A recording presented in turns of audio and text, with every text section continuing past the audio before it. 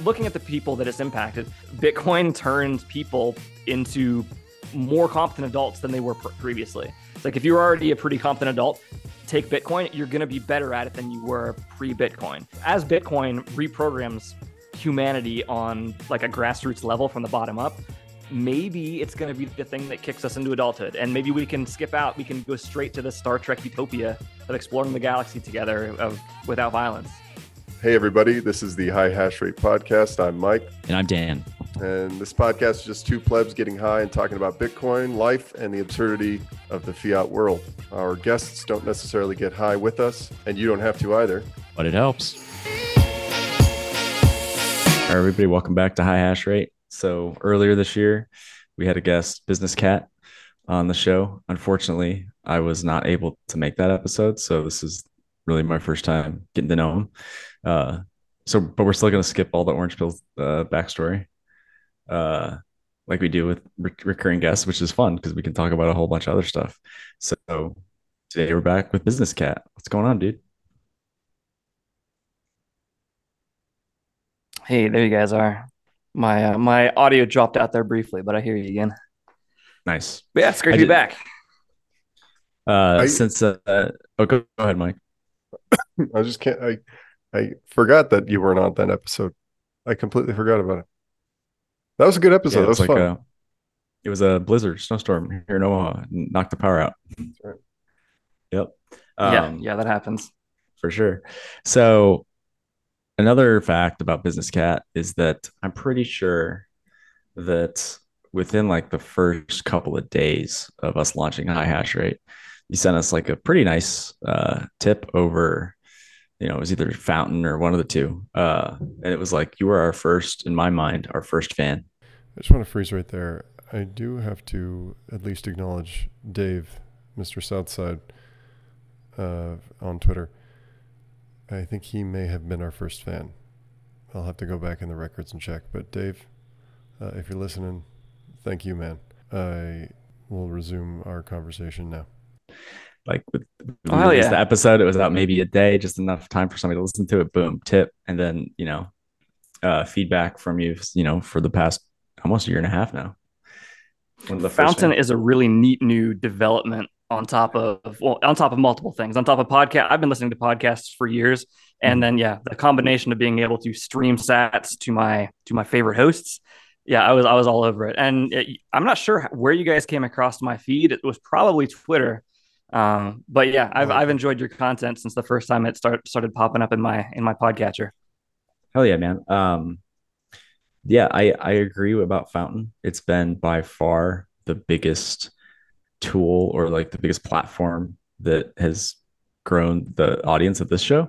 And I think it's really underrated, the community aspect of it. Like you said, you're streaming sats to your favorite shows and your favorite creators, and then you're getting stats streamed to you for listening to these shows, and then you can like make clips, you can just do all this stuff that should be native and it should be available features at like YouTube or Instagram, but it's really having not. A comment section is huge. Yeah, and that you can like send somebody 10 20 30 100 sats just to like their comment, and your fans are making clips of your show that you can just share, and that just boosts engagement. It's like this, they've only got like one or two people. It's a really small team that's running the whole show, and it's a little bit buggy. It's the beta app still, but their idea is awesome. And it's just like a great place to go, and you find Bitcoin content and other people, and you can interact with them, and you follow them on Twitter. It's awesome. How many episodes?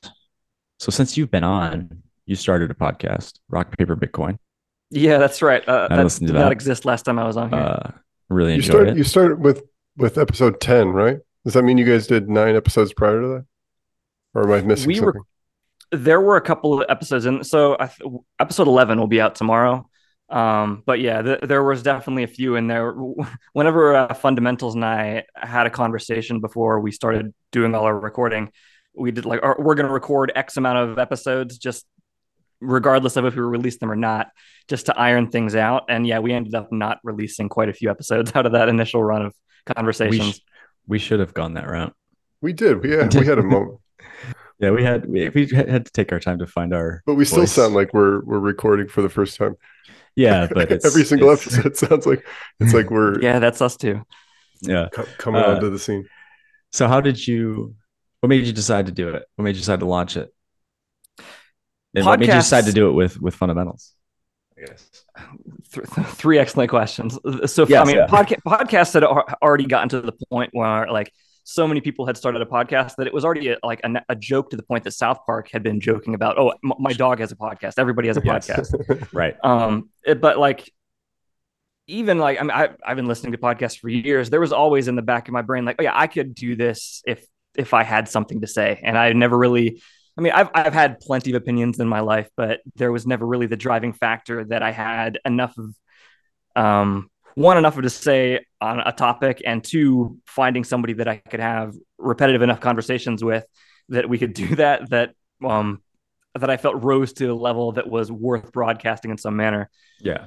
Um, and then yeah, fundamentals specifically. So I was one of the earlier Bitcoiners in my area, Central Pennsylvania, and there was no Bitcoin scene. And so I was like, well, I'm going to have to bootstrap it. So I started the meetup for Central Pennsylvania, and I've been just taking that lead now for a couple of years. And so because of that, like everybody who comes in from Central Pennsylvania inevitably comes through my Telegram channel or through my meetup group. And so I get to meet some incredible people, and fundamentals stood out pretty quickly. He he took the orange pill heavy and with both arms. He jumped into it very, very heavy. And because he's about 10 years older than me, I'm in my mid 30s. He's about 10 years older than me. So he has a bit of life experience that I don't, and I have a bit of life experience that he doesn't. So I feel that our conversations go in enough random directions now that yeah, we're a pretty good back and forth co-host team. Um, I missed this on the last one, but what year or like around what time was it when you I guess not really found Bitcoin as much as like when you went down or you took the orange pill and it started to So really take I over? heard about Bitcoin in, well, I guess it was 2013. It was Chuck Schumer and the Silk Road, and Chuck Schumer yelling, "There's people buying drugs on the internet." That was the first time I heard about it. I was Intel in the Air Force at the time, and then so yeah, got out and was in college, used my GI Bill going to college, and it came across my radar again. I was doing IT work for the help desk for my campus help desk. I was managing the help desk downstairs, and then later my senior year moved upstairs to the actual IT department and was doing like an internship with the IT department. And while I was up there, I mean that would have been 2015, 2014, 2015. That's I really started getting my head wrapped around Bitcoin then, and I actually tried living on Bitcoin for a week back in college. That helped that my bank account just like randomly turned off for a week or two, so I had some Bitcoin, so I was forced to live on Bitcoin for a little bit. And yeah, like even that, so 2015 is when I really started accumulating it. But I mean, I was getting into my shitcoining phase and thinking that I was smarter than everyone else and I could outsmart the system. Really, I always knew that Bitcoin was like on a different tier from everything else, but I had the same idea that everybody else had, that Right. oh, well, I can use these other things to leverage myself more Bitcoin. Um, and then got wrecked in the 2017 run up to 20 grand, and then the fall back to 3 grand. I got wrecked, and that was when Tales from the Crypt with Marty and Matt came out, and that's really when I started. Oh, there's other people out there that have realized that Bitcoin's the signal, and they're going like whole hog with it, and I should. And that's what put maximalism on my radar.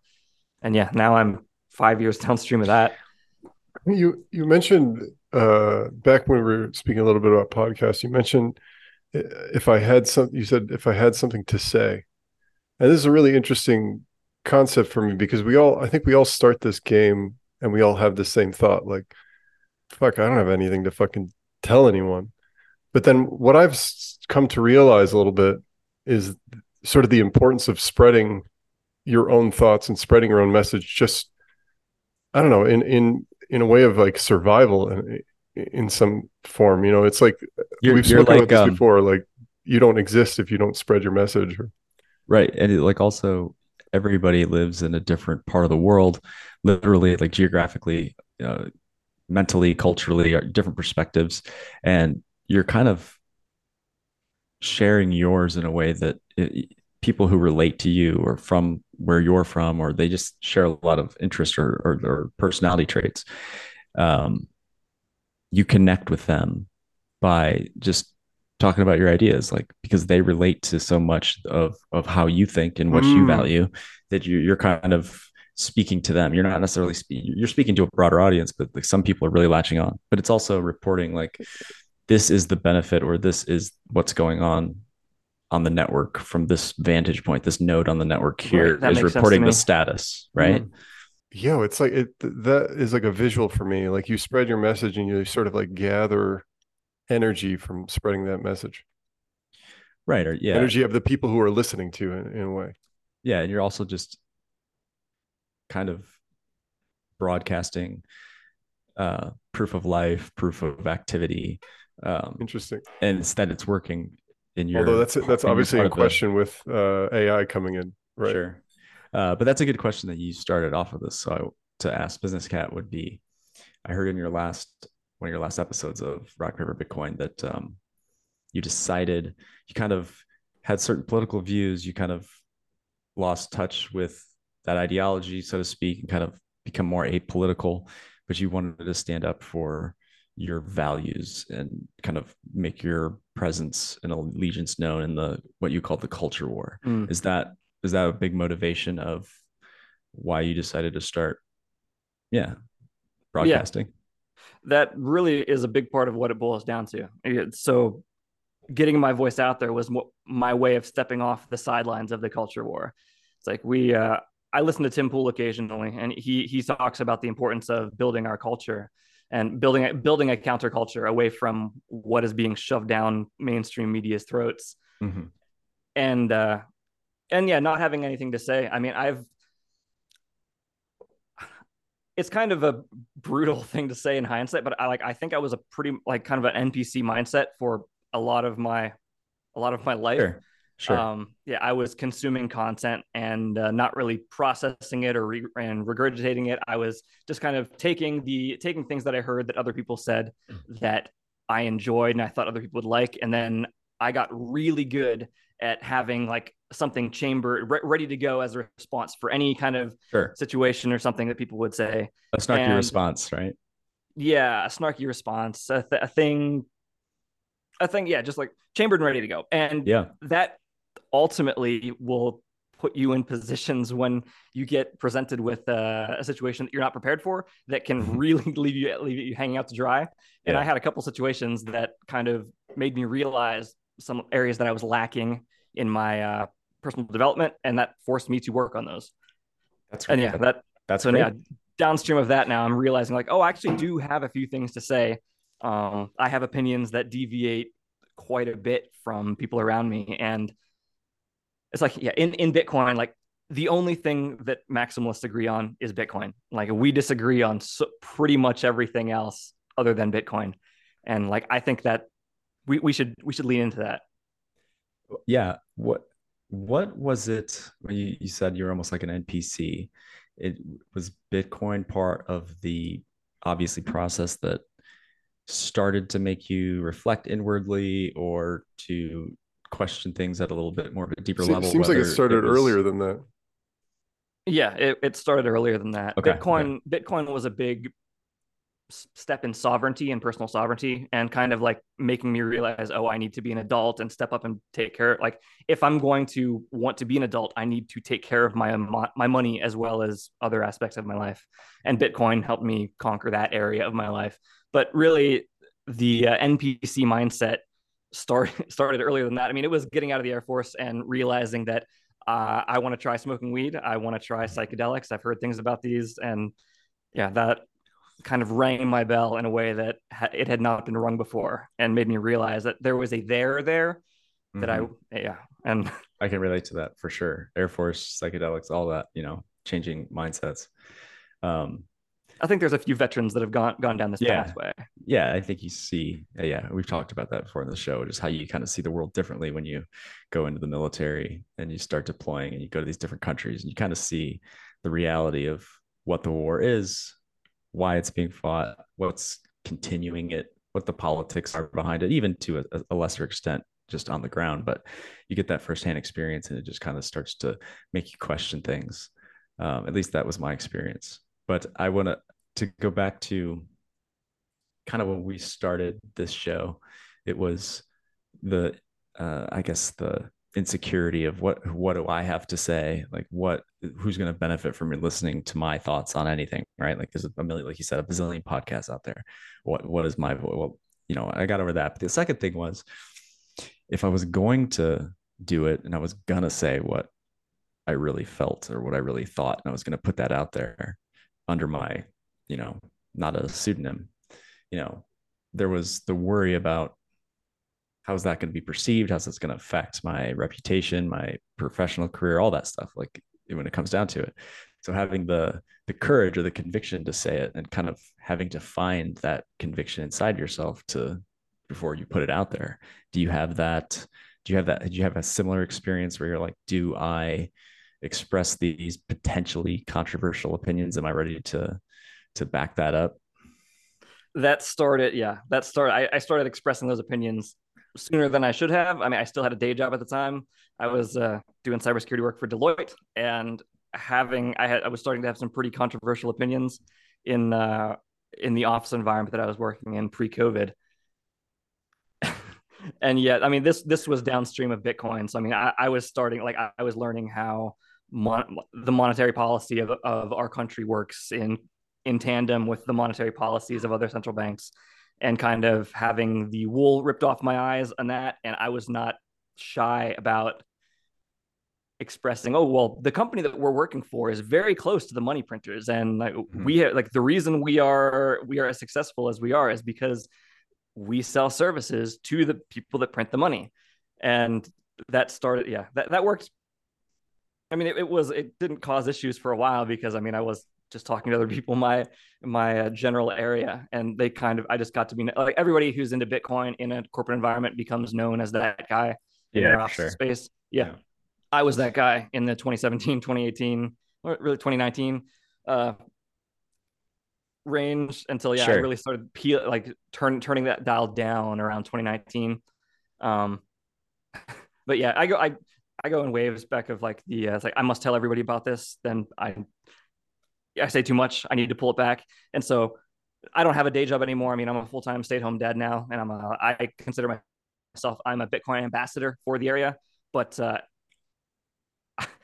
having the podcast available as a way to get my thoughts out there, that probably would have been a step that I should have taken when I was in the corporate America. I probably would have done better there, and not hastened my way out the door had I gotten these thoughts Right. out of podcast rather than in the office. I think, Well, we all uh, need time to cook, you know what I'm saying? yeah, right. This is true. I So I think I have similar feelings about that, and I was that guy to a certain extent. Although I kind of dialed it back pretty early. I was like, listen, I guess some of these people don't want to hear this, but the people who do, they usually give me some sort of signal, or I drop something as a hint, and they latch onto it. I'm like, all right, this person's receptive to what I'm talking about. We usually have like similar thoughts.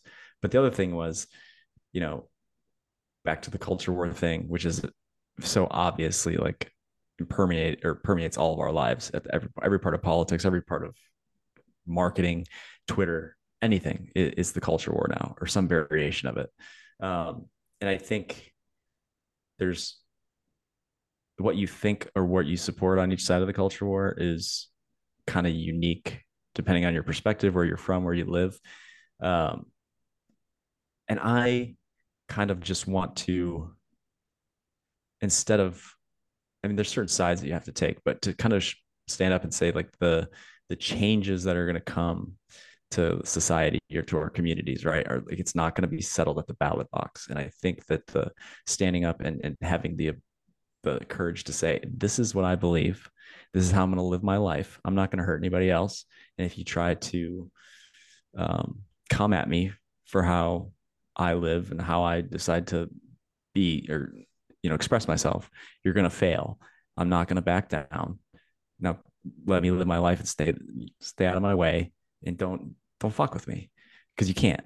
I won't let you, right? Like, I think there's a lot more of that needed, because I think whether you disagree or agree with a lot of the different you know agendas or whatever going on right now, you mix and match, everybody's got a different view on them, I think I was instead of living with trying to. that mind. Yeah. I think I was living with that mindset like internally for a while, Right. but afraid to express it to the world. That Mm-hmm. yeah, I'm willing to stand up and defend my family. I'm willing to be a man, kind of that mindset. Right. And yeah, at some point you can't hide that anymore. It's like you got to take your don't hide your light under a bushel. Right. Exactly. um Mike, what's it like? I mean, I live in the Midwest, and you live in, like you said, central Pennsylvania. So I think there's a certain, if you want to put everybody under one Bitcoin umbrella, but it's like it tends to be conservative a lot of ways. What's it like living in California like that?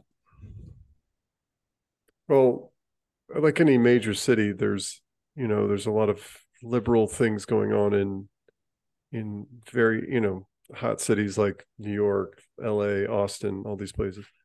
You're typically going to find more liberal people, I would imagine.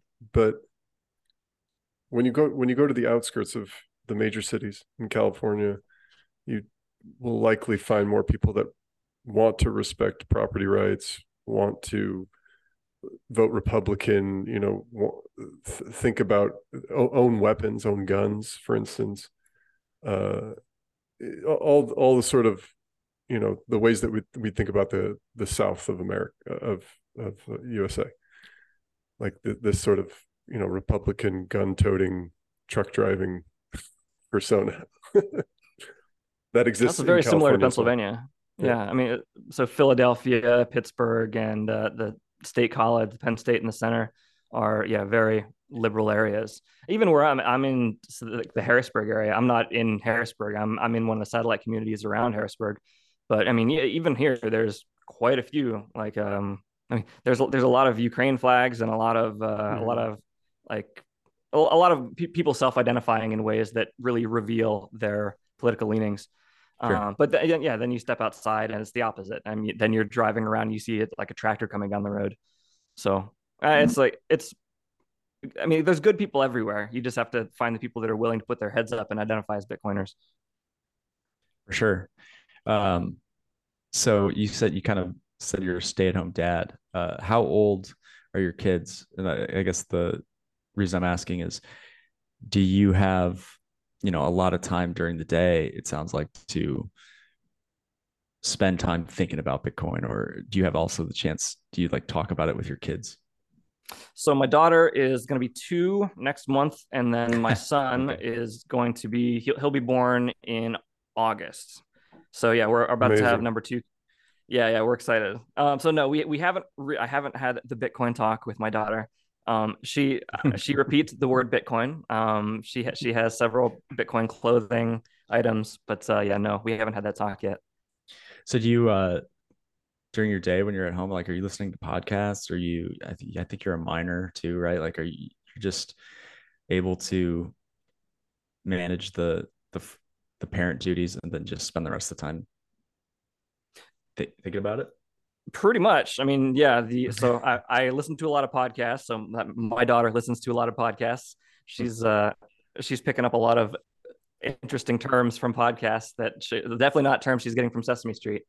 But yeah, so like yeah, my day job is taking care of the kid. My wife still works her day job, which is nice for the health insurance. But we haven't had to switch over to Crowd Health yet. But I mean, that day is coming at some point. Yeah. But yeah, so my day consists of taking care of the kid. I take care of the property. I mean, there's plenty to do around the house. And then yeah, I've got the miners going in the basement. I've got my workshop in the basement. I'm busier now than I was when I had a job. It's just I'm busy now with like my Yeah. projects Yeah. versus the projects from like a task manager. So do you find yourself thinking more about the technical or the technical side of Bitcoin? You said you got a workshop, you got miners. It looks like you've got all kinds of computers. In the development side, or do you also, or maybe more so, It's get more on the into hardware like side. the philosophical side, or just like what this abstract idea means for the world? I mess around with a lot of hardware stuff. And what about like the abstract, the philosophical side? How does Bitcoin change this or fix this? Like that, those kind of abstract ideas. Do you Oh spend a yeah, lot of time? Yeah, that's unavoidable. I mean, yeah, yeah, you can't. I don't know how anybody could hold Bitcoin and not inevitably go down those thought right. trains. What's uh what's a what's a rabbit hole you've been kind of going down maybe recently? So I mean, we talk the same similar rabbit holes that we discussed last time. So I mean, yeah, weaponizing waste heat is like is forcing me to become a better engineer. It's like I'm not an engineer. I mean, I don't think of myself as an engineer, but I mean, like I'm having to become one just to scratch the itch of like being better at using the resources I have in the basement. It's like, yeah, so weaponizing waste heat is a big one that I've been really enjoying. And then also, yeah, I just remembered Bitcoin. we spoke about nitinol last time. Yes, yeah. I mean, Yes. nitinol is has a lot of interesting possibilities for revolutionizing areas of mining right now. But we can talk about that. But yeah, one of the other rabbit holes I'm into, yeah, is Bitcoin astronomy, and yeah, looking at Okay. how we're going to use Bitcoin to scale out into the solar system and potentially beyond that. I'm a big fan of space and like rocket launches and space flight and all that stuff. So I have Okay. thousands and thousands of hours into Kerbal Space Program. I have So Bitcoin, yeah. I have never thought about that. What does that entail? Yeah, I I've was going never to even say, heard this term. Yeah. can you expand on how Bitcoin would help us? Yeah, how are those two connected?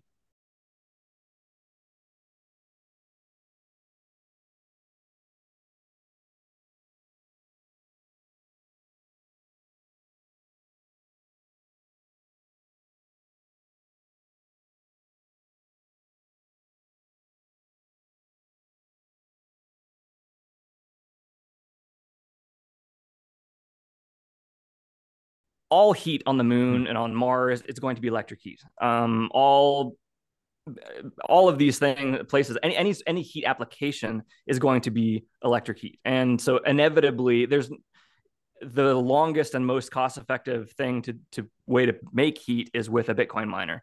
Even if you're going to haul that Bitcoin miner out of our gravity well up to another gravity well, it's still going to be the most cost effective way to do it. You could easily hash on the moon. The moon is close enough that the time of light, speed of light delay, you wouldn't have any issues there. You could totally do it. Mars is going to be harder Right. because yeah, so Why? the What's closest that all about? The latency. yeah, so the latency Ah, issue. It's like it's one of the reasons why you see oh, Elon acquiring Twitter. Twitter will be a really useful communication medium for communicating beyond this gravity well. It's like you post a message and it just goes out into the Twitter sphere and eventually it reaches all the people that are following you. Um, you can't really do that with Bitcoin mining. You need a back and forth communication. So like you could take a Bitcoin miner to Mars, but even at the best situation, when the Earth and Mars are the closest in their orbits, still have a speed of light communication delay of a couple minutes. So inevitably, like if you found a valid block and somebody in the center of hash back on Earth found another valid block before yours was communicated back, they could outcompete you and outcompete your block. Right. So right. yeah, there's and then Because that's so the center of but gravity for hash. You're right. Yes. right, yeah, it's like Yeah. so, and like the center of hash is like as you get outside of the gravity well, like the speed of light, the time it takes to communicate with that miner gets longer and longer, and that makes you less and less competitive Yeah. as a Yeah. mining entity on the network.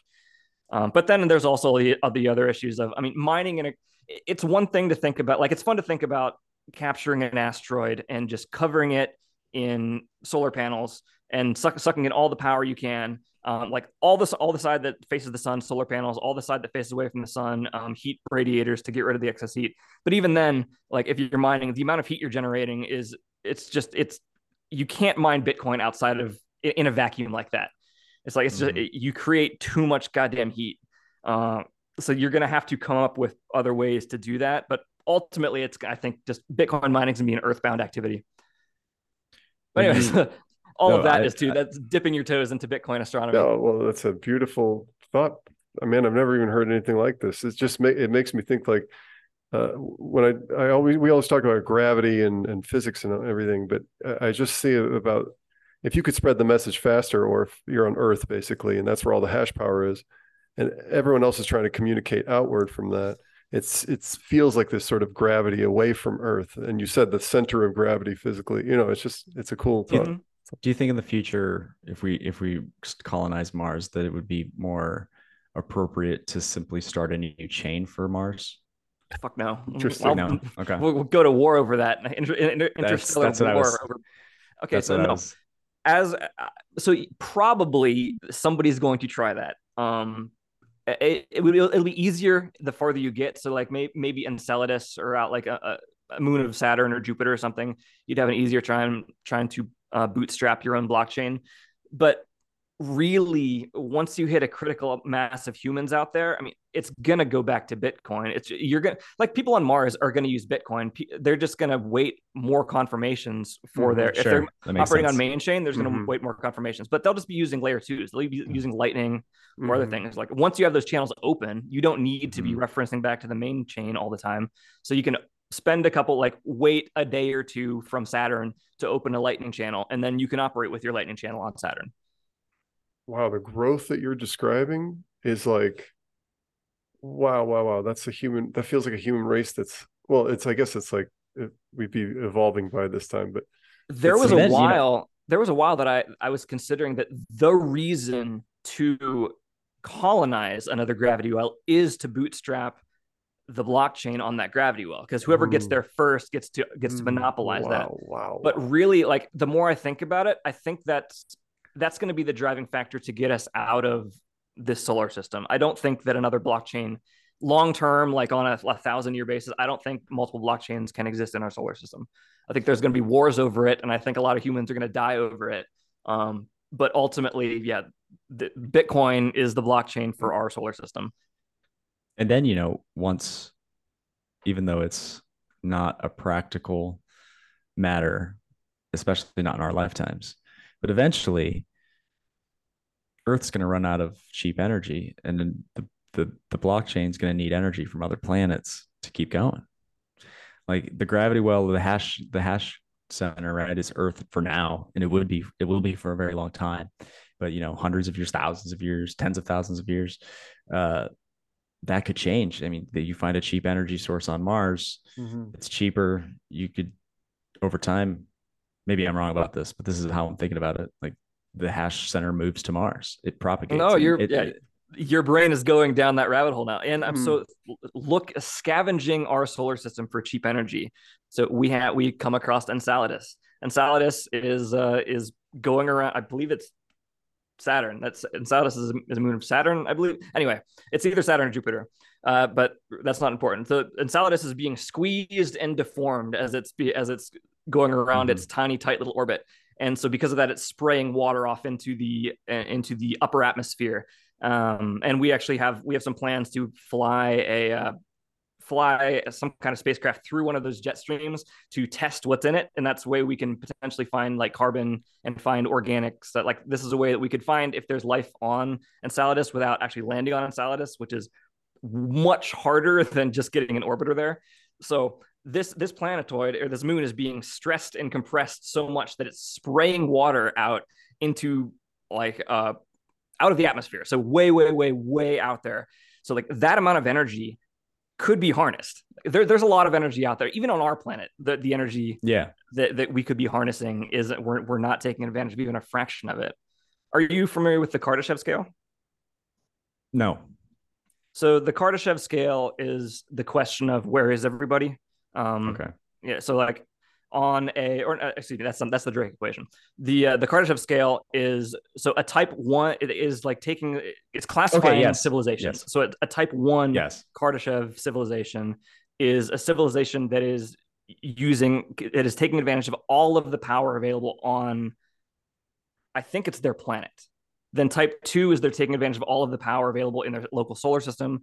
Type 3 is their galaxy, and type 4 is like a god-like entity that controls all the power in the galaxy. Okay. And so yeah, humans are like a 0.4 maybe. Like we're not we're getting up there. We're figuring out how to harness the energy available on our planet, but we're not even close to harnessing all of it yet. So Right. yeah, like once you think about like the Kardashev scale ties directly into Bitcoin mining because all of that power could be weaponized for sats. Interesting. So God, I don't know how to answer formulate my next question. Go ahead if you got something, Mike. I'm trying to come up with words. Oh man, no. This what basically I'm just sort of like walking through this world that you just built for me, and I start to think about these wars that might happen. I start to think about the timeline of humanity, like how short of a time frame that we're in right now. We think that we're so far advanced, but to have settlements on what's this fucking moon that sprays Solidus, and to go beyond that, to go out of the solar system and harness the solar system's power. What kind of civilizations are these that can do this? It just feels like that's millions of years away from me. I agree. And so, but that's why I wanted to bring the question back down to earth, so to speak.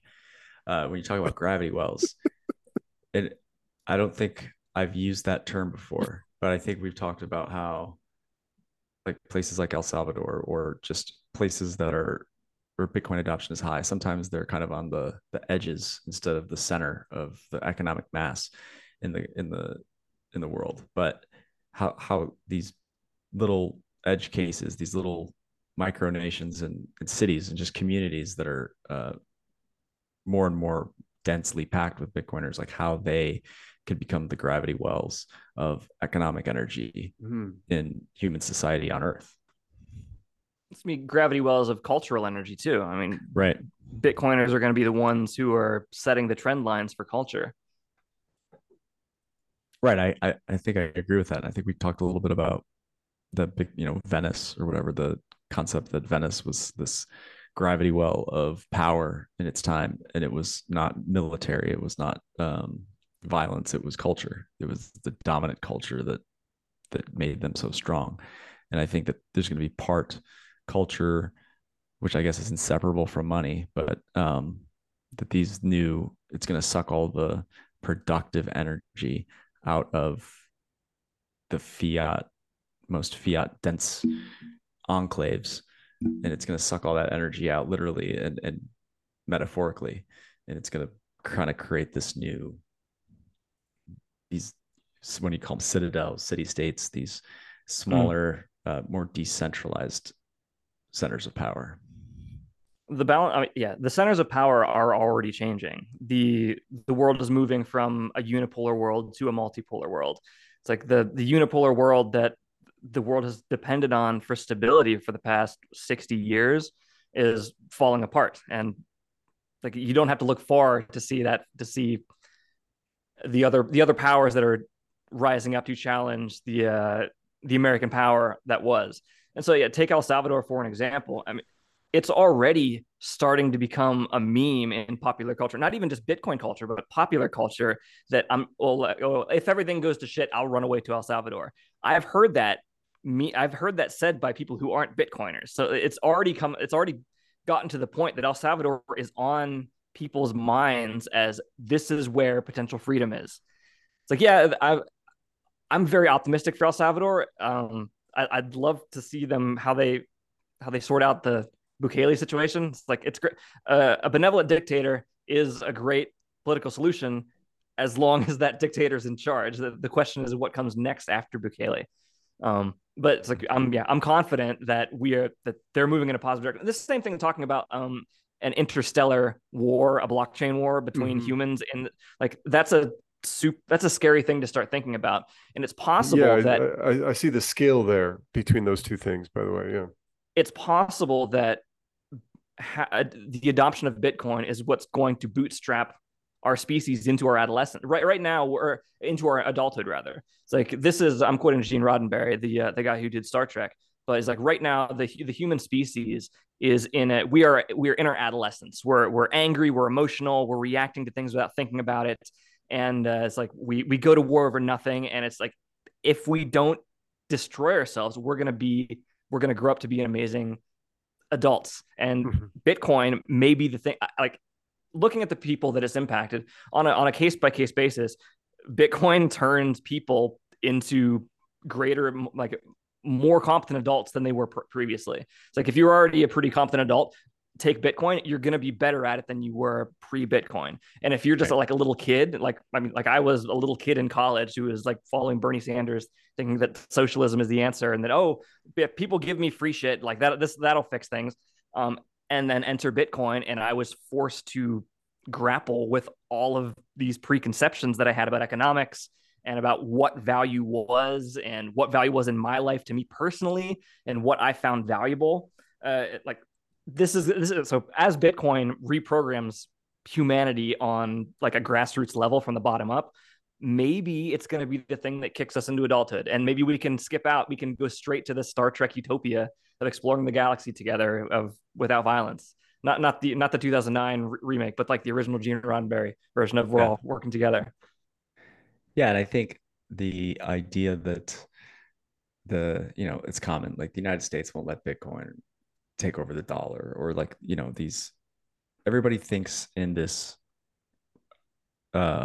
scenario or this world where there's this giant economic hegemon, the United States. But as you said, like we're kind of moving to a more multipolar world where there's not going to be that central dominating force over all commerce in the world, so they can enforce their currency. It's going to be China, the United States sphere of influence, the European sphere of influence, the Middle East sphere of influence. And they aren't going to be able to unilaterally impose an economic system on anybody else. Nobody's going to be strong enough to do that. So they're going to need a medium of exchange between these regional powers and these, semi-global powers. And it's, they're probably going to try gold first, and that's going to fail. But eventually they're, the best solution is Bitcoin so far. So once we get that cooperation going, where you can have your cultural values, your regional way of doing things, and still transact and still cooperate, then you can start to look outward beyond the globe we're on. At some point, the Department of the Navy is going to realize that the nation is better served taking the dual nuclear reactors that are on every carrier that we have around the world right now, taking those dual reactors and parking them just in dry dock and mining Bitcoin with the carrier. Like at some point, we're going to realize that universally that we as a species are better served. I mean, this is moving into like Jason Lowery software territory. But yeah, at some point, like that's the direction we're moving. Like these carriers aren't going to be patrolling the waters of the ocean forever. Right. Basically, all energy has to be pointed. All energy has to be pointed at Bitcoin. All energy has to be used in the most efficient manner to survive. Yeah, that's a better way. And the most efficient use, in many cases, if not most, will be mining Bitcoin or securing that network. Like you said, those subs will be used for that. They'll, I was thinking you also say pull those subs in and start powering the cities with them, the coastal cities, the exporters, the defense. I mean, it's at a certain point, the inflation, just the drag in the financial system of debt will make. Imagine if Hawaii declared independence and just took those took a scattering of nuclear enabled watercraft and just parked those around Hawaii and just became the new hashing sensor of the planet. Like they're very far away. Like it'd be right. You could fuck with them from afar. I mean, they're not out of the range of a nuclear tip missile. But what would be it would be so expensive to go attack Hawaii. Like what would be the incentive to do it?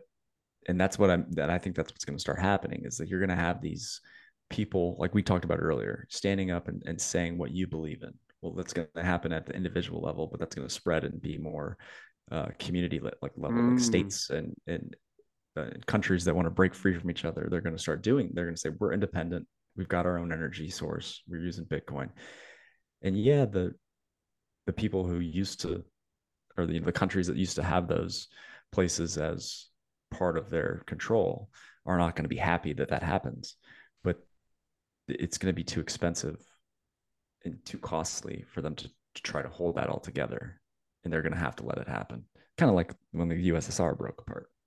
That's where I'm going. Yeah, that's what I feel. And Rome, like as Rome fell apart, I Mm-hmm. mean, they kept Mm-hmm. sending out their orders to the vassal states, and just slowly over time, the vassal states stopped paying attention to the orders from Right. Rome. And like that's where we're at in America right now. Like Exactly. Texas and Florida are just slowly stop paying attention to the orders of the federal government. The Like at Middle some point, East, they yeah, don't, right. when Biden or the US government or whoever's president, like they give the Middle East, they give Saudi Arabia these marching orders. And for the first time in at least decades, they're just kind of like, okay, that's nice. That's your opinion. We're not doing that. Yeah, And France that's sides yeah, with China over with economic activity. It's right. amazing seeing how things are the dominoes are falling now. It's like, yeah, who How wants fast do dollars? how fast does that happen? Does that unfold? And this is where I'm this is where I've been thinking about it. It's like, does this unfold into some sort of zombie apocalypse? Or does it In some happen? places, yeah. I mean, in some places, it's unavoidable. War, lack of resources, fighting over food. In some places, much less so. It's not universal, right? Like the revolution will occur, but it So, won't be it won't be, it'll be localized. It'll be so, happening in different places at different times. The culture war will erupt here before it erupts there. so it's not like Texas is throwing nukes at California kind of thing. No, it's more like, in my opinion, you won't really necessarily have like Texas and Florida secede. What you'll just have is the federal government will continually have less influence relative to the states that have the most energy, Uh, they have the most economic power, the most cultural power. hmm. They'll just say we're not doing that, and there's nothing the feds can do about it, and they'll stop trying. I could see states that have ideological differences that are borders. So, like California and Nevada, say, I could see border checkpoints being set up there. And states like Hmm. California that have to import like all their nuclear energy and all their energy that they've deemed too dirty or not ESG friendly, the state just turns off the transmission lines across states. There'll be Like problems, half the state of Oregon wants to secede and join Idaho. It's like, right? yeah, this is going to accelerate. And they may never actually secede. They just may stop paying attention to anything. What's the capital of Oregon? Portland uh, yeah, or Olympia, Eugene. I don't know. That's it. Eugene. I think it's Eugene. yeah. Eugene. The orders of Eugene just won't apply anymore. If there's a mask mandate in Portland, you won't see it in Eastern Oregon. It's like imagine if Texas just adopts Bitcoin as legal tender. Right. It's It's like the Feds send out their orders, but it's like the way that the Feds have always gotten compliance with their orders is they pay you to yes, comply. So right. yeah, Make states the that are age, yeah, make the age 21 to drink, or you don't get highway money. Make the DUI level, move it from point zero or point one to point zero eight, where you don't get highway money. That's how they've done it pretty much through yeah, time. exactly. Yeah. But I mean, so like some of us aren't paying attention already, and like Yeah. so like on an individual level, you stop paying attention to federal rules and regulations. Then like slowly that will filter up to a governor who is not paying attention to rules and regulations. Yeah, this is just Yeah. a slow. It's a grassroots phenomenon. But it also won't happen linearly because they just hired 80,000 IRS agents. So they're still gonna try to come get their tax money as fewer and fewer people pay probably what the government thinks they owe. That'll I be don't the know. biggest thing. The tax, they'll start losing tax revenue, and or the money they're printing just won't be as enticing to people. I think that's what it feels like more right there. Yeah. Their money's already not enticing to me. It's Right. like And looking at their that's money. It's like, yeah, it's monopoly money. Like it's hard to, you can't even take it seriously anymore. It's Hmm. like people it's still want it. So it's like, all right, you Hmm. can have it.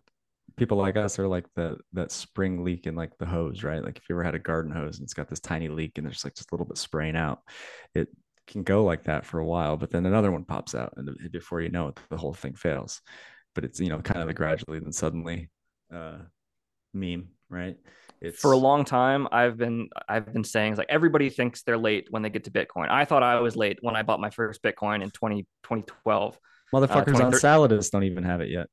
it's like it's like this is how I was like it's like everybody thinks they're late, but I think we're finally now getting to the point where like I think we're actually now getting into the general adoption phase where I think I can now start to actually believe that people are actually late now. Yeah. And it's, I think, harkening back to the topic we were discussing earlier in the show, we talk about that leak and you talk about that. At first, it's us not paying attention to the orders from DC, and then it's a governor, and then it's some senators, right? We're the deciding to speak our minds here or just in public, however, is kind of that first group or that first wave of people saying, hey, we're not doing it this way anymore. But you can still transact with us. We can still trade with us. You can still share a community with us. But we're just not going to pay so much attention to what's coming from this, Emerald City, thousands of miles away from us. They don't have as much influence over us anymore. City, yeah, You right. can come join, and I don't really care how you think, how you live your life. Mm. If you are respectful and I can trust you. We can we can be interoperable in our lives in this community, regardless of what they say. Yeah, I don't care about your genetics. I don't care about your skin color. I don't care about what's dangling between your legs or not. It's like I care that your Bitcoin node sends Bitcoin to my Bitcoin node. Like if our nodes can talk, then we're good.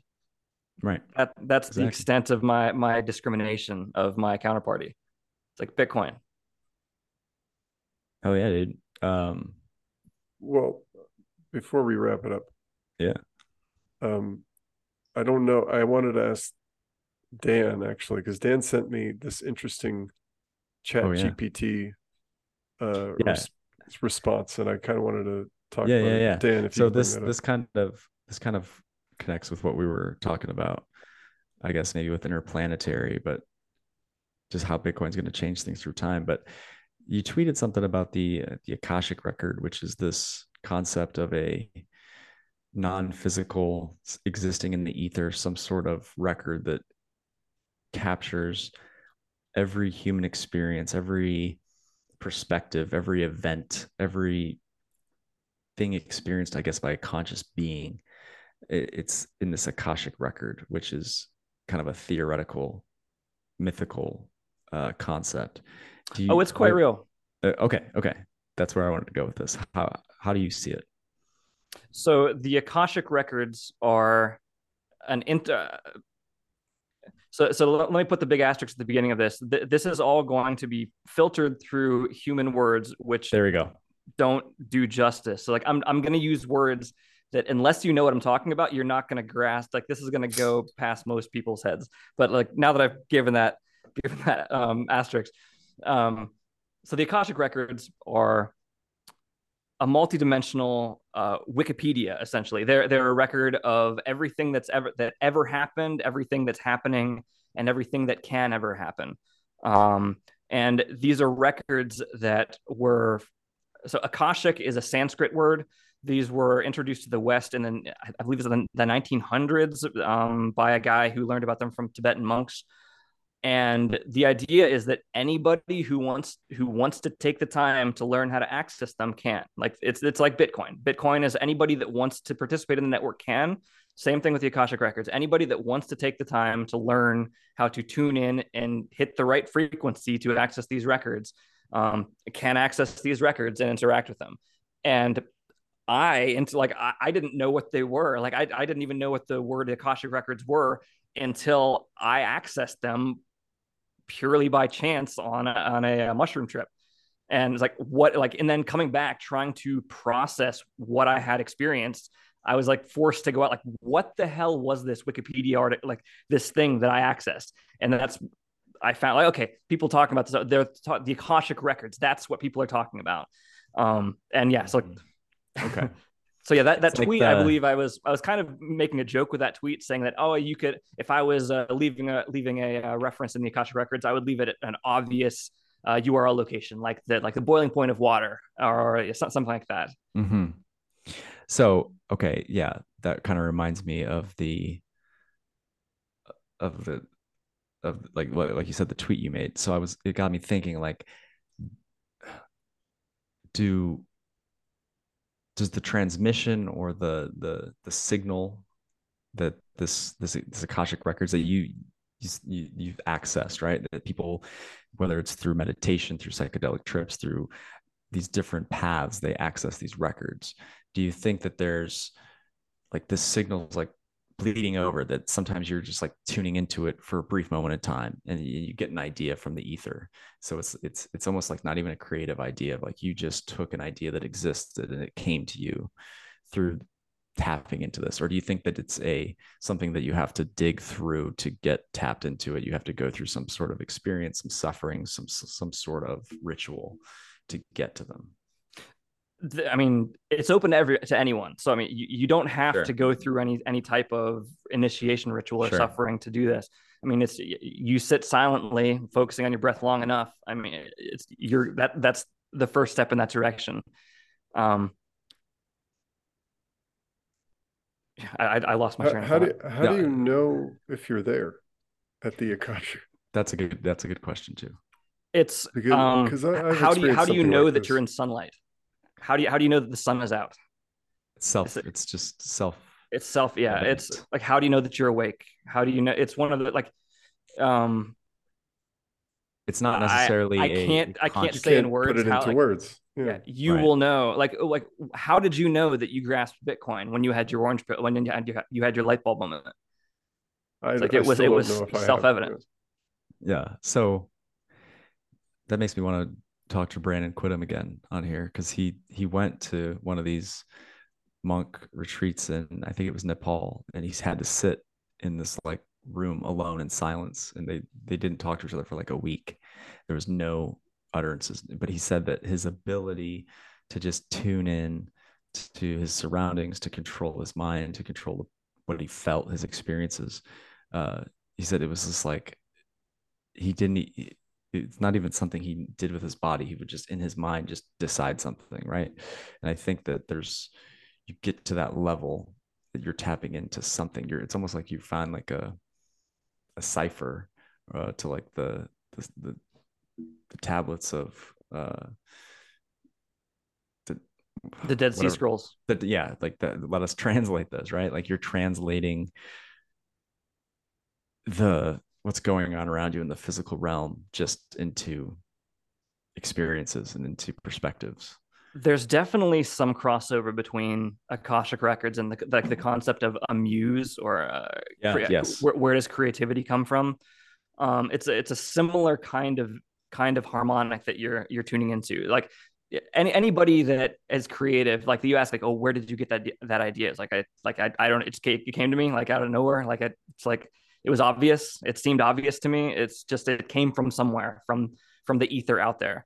And like, I'm not going to claim that all ideas come from the Akashic records, but like, they're a thing that I have to acknowledge, because having stepped into them, it's like I can't, having like used them as really as I'm talking to you guys right now. It's like I can't ignore them anymore. I can definitely have a hard time classifying them and describing them to people who have never accessed them. But like, this is I think really getting into like my, like, I mean, I guess it's not conspiracy theory, but if I had to speculate about what the Akashic records are, I would guess that the Akashic records are a legacy technology left over from a previous high civilization. We know that. So getting into like the Graham Hancock stuff and the cataclysm that happened 10,000 years ago, and like humanity was essentially wiped out and was restarted. The civilization that came before that cataclysm was very likely, from the evidence that I've seen put forward, a psychedelic based civilization. So it's entirely possible that all of their technology and all of the development that they put into their society was developing psychedelic technologies and psychedelic tools in the way that we have harnessed iron ore and silver and gold and created this metal technology to move silicon around and move ones and zeros. My guess is that the Akashic Records is a legacy technology that was created by a previous civilization that is still around. I mean, they created it. It's going to exist forever in what we consider our consideration of what time is, and it's something that we can still tie into. Yeah, I think the way I'm thinking about it now is the ability to use technology to harness or make it gain access to these records on a more dependable basis. Because it's like there's the quote that any technology that's sufficiently advanced is indistinguishable from magic. But I would tweak that and say that any technology sufficiently advanced is indistinguishable from a psychedelic ego death trip. You know what I mean? Like it can be so blown, so crazy and so different that it completely changes your mind, like changes the way you think, changes everything about your habits, etc. Right? Or it has the power to. And I think that Bitcoin is something like that. And I think that the further you follow it, the more powerful, like the more of a psychedelic trip it kind of is. Literally, it's like a lens that changes everything. Journey. Yeah. Another technology that's out there that is like an ancient lost technology that is very real is, are you familiar with DMT Icaroses? Yes. Or like ayahuasca Icaros. Like an Icaros is a technology. This is a man-made, crafted technology to communicate information that until you are under the influence of a psychedelic, like your brain is oblivious to this technology. But then whenever your brain clicks into the right configuration and you experience it, you realize, oh, this is a technology that humans have crafted over time. And it's just, so a society that has different priorities will go different ways with their creative energies. But experiencing Icaroses and experiencing the Akashic Records personally, it's like experience. Once you experience that psychedelic like moment, there's no going back. It's like the Bitcoin moment. There's no going back once you wrap your mind around Bitcoin. It's a one directional hash function. Yeah, literally. Yeah, it's got a gravity well. Yeah, right. There's no escaping the gravity well once you get sucked into that black hole. Once you cross that event horizon. Oh yeah. All right, Business Cat. So this is your chance to leave us any parting thoughts and chill and let us know how people can find your podcast or just listen to your perspective on Bitcoin as you elucidate it for the listeners. Well, sure. If I had a message that I want to get out there, is that it's like, we got this. Like don't worry, guys. Like the world is falling apart, but like we're gonna win. Like Jesus wins in the end. Like we got this. It's like keep your heads up. Like keep a smile on your face and keep walking. Like when you're going through hell, keep walking. Don't stop. If people want to follow me, they can follow me on Twitter. It's I am _business_cat on Twitter. I'm on Nostr too, but I have no idea how to tell you my NPub key here. So it's on my Twitter profile if you want to follow me on Nostr. And then the podcast is Rock Paper Bitcoin. And if you use Fountain, listen to us on Fountain, because then you can shoot us some sats occasionally. It's a great show too. You guys are really, really great. I think it's a great duo. Thank you very much. Yeah, definitely want to get Fundamentals on here and talk to him. So that'll be my next reach out. He'll be very excited to hear that. Nice. Cool, guys. All right. I think we'll call it a night. All right. Thanks again for listening to the High Hash Rate podcast. You can find us on Twitter at High Hash Rate, or you can hit up Dan at Heartland Bitcoin, HRTLND Bitcoin, or myself, Mike, at Run Dance Bitcoin. That's all one word, Run Dance Bitcoin. If you're a fellow pleb or you just want to shoot the shit with two high Bitcoiners, reach out to us. Holy Toledo!